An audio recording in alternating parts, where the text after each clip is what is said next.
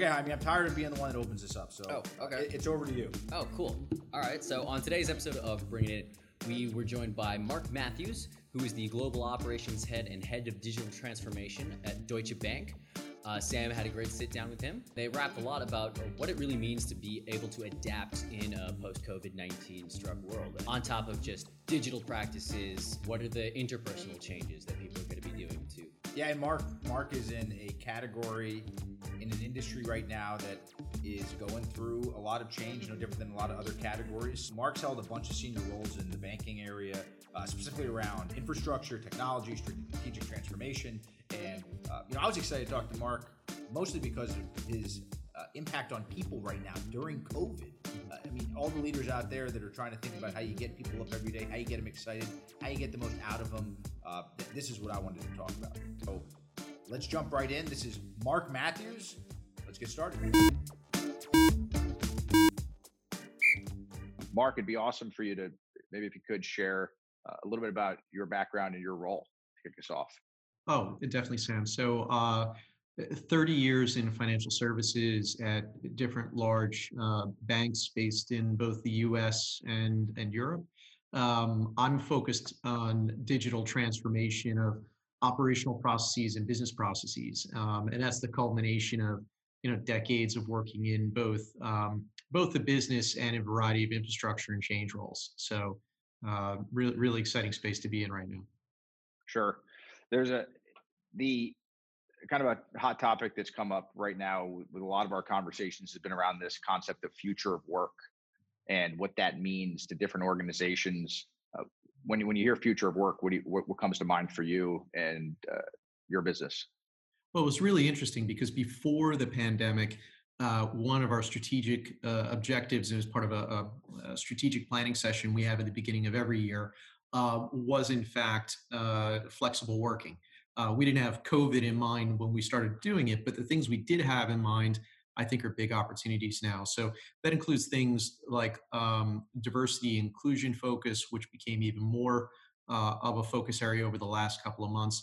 So being able to accommodate different people's needs in terms of flexible working, but still being able to tap into talent and being less bound by physical proximity and taking advantage of different tools and technologies that allow you to maintain a level of virtual intimacy with individuals and your clients, but don't necessarily require them to be in one place. So that was something we were already working on, and now that's taken on obviously a new perspective because future of work focuses a lot on business resilience. And being able to keep your business running, stay connected to your clients, continue to service your clients, even if you can't physically be in the office. And that's something that we've been really focused on. And it's really opened our eyes to leverage a variety of new tools and really accelerate adoption, both inside and outside our organization. What's worked? What's been more challenging than you thought it would?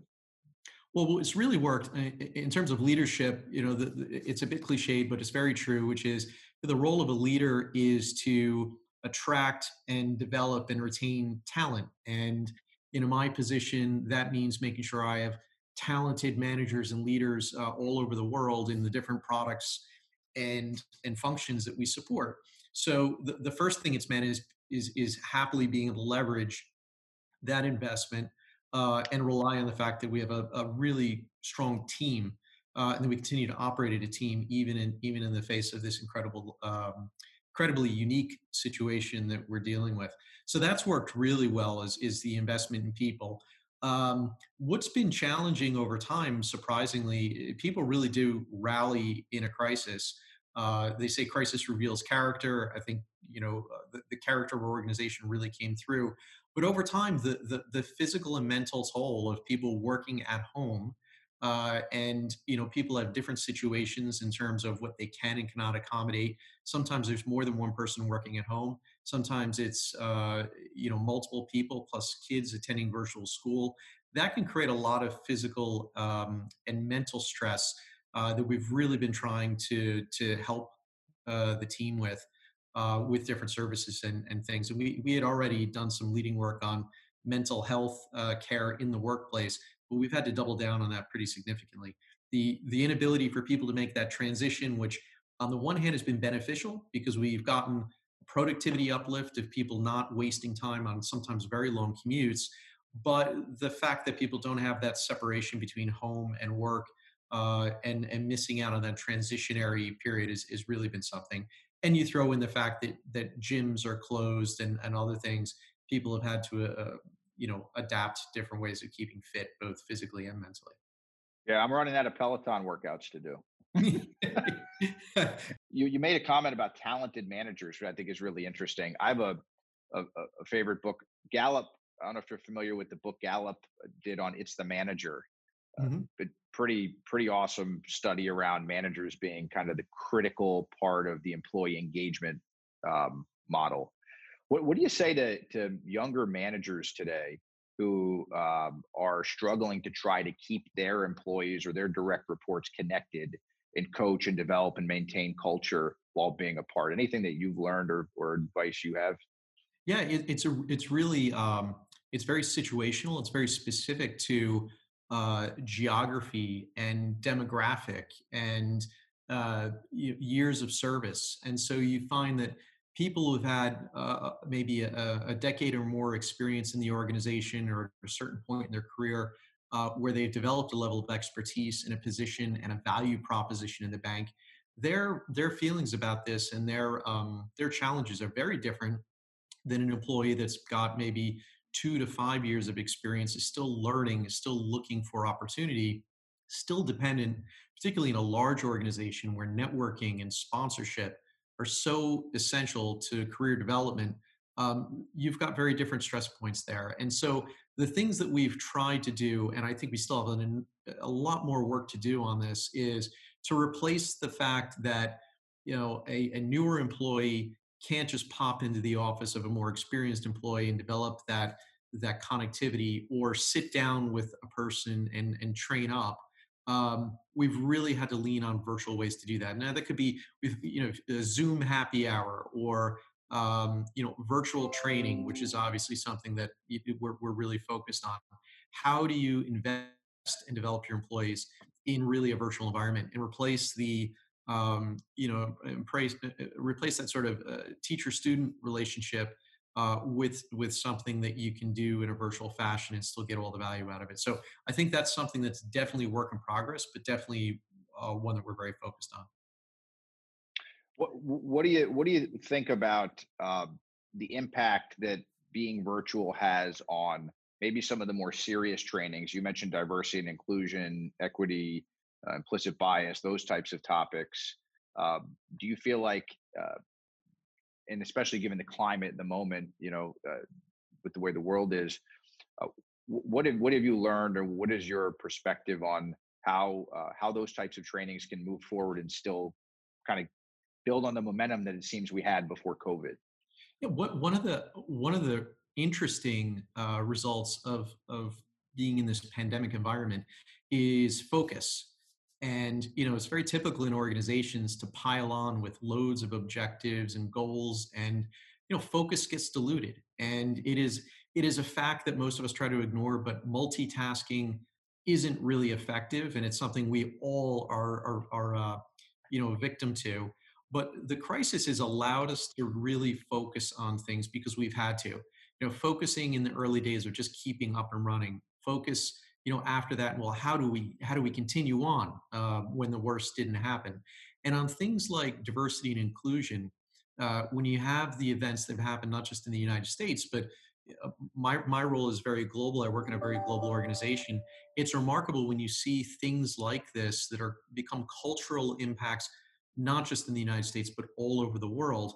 That becomes something people can focus on because everyone is interested in it and they are not distracted by other things. So we have probably made more progress in the last few months than maybe in the prior few years, simply because of the collective global sense of urgency and attention. And we've really got people's attention and focus because they're benefiting in the current environment from really just needing to focus on what's very, very important. And certainly diversity and inclusion is something that's always been very important, but certainly right now is really top of mind for everyone.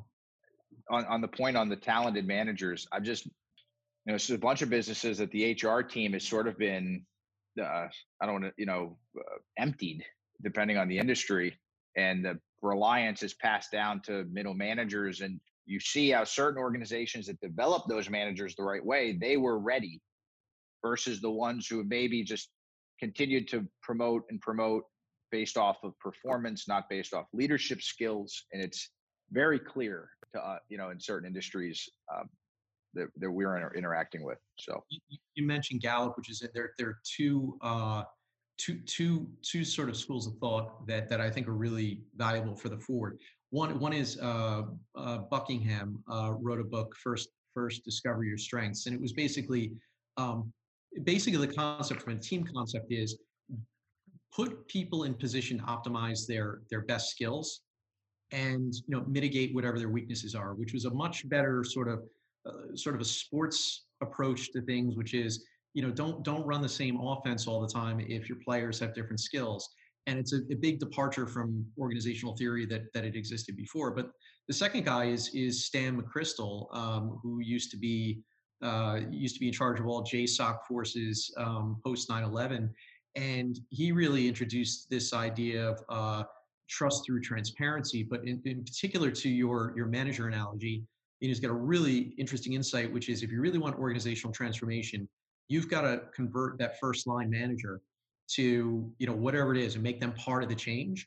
Because if you don't, the top down stuff doesn't work. It's really interesting stuff there. But yeah, lots of cool things. Like trickle down training, as sometimes we call it. Yeah, it does never quite get to the people that need it. Mark, I have one final question that we kind of wrap with, and appreciate your time on this topic of future of work. Kind of asking leaders what your hope is for the future of work as you think about the way that work impacts people at all corners of the workforce, vulnerable populations, different business models, from retail to restaurants. What is your hope for the future of work? Well, I think that we take the current situation and jump on all the silver linings that are emerging in this pattern. If someone had asked me to model up, hey, see what it's like if every single person works from home, or 95% of your team works from home, I would have said, that's a ridiculous scenario. That'll never happen globally, and yet here we are. And so, what my hope is that we continue on, and it could be, specific to our business. Clients are adapting to digital solutions at a much faster rate than they ever did before. They were always good solutions, but now there's a collective sense of urgency. Two, the fact that we've proven that people can be effective and incredibly productive, in some cases more productive, trading in that the time they spend commuting for work, that people can be more flexible in terms of when they need to be in the office. And I hope we hold on to that. I hope we hold on to outdoor dining. Outdoor dining's been a great thing. So I think there are a whole bunch of things that actually we've learned can absolutely work. And I really hope that digital adoption, which was already underway, but has seen a massive acceleration, I hope we see that. And the fact that we can really diversify our workforce is going to create loads of opportunity for people, but for companies as well, to dip into different labor pools without having to go through the effort of lifting and dropping their centers of operation from one place to another. Now talent can be available pretty much anywhere. And that's going to create a really, really interesting workforce dynamic, I think, in the decades to come. Absolutely. Mark Matthews, thanks for joining us. Thank you, Sam.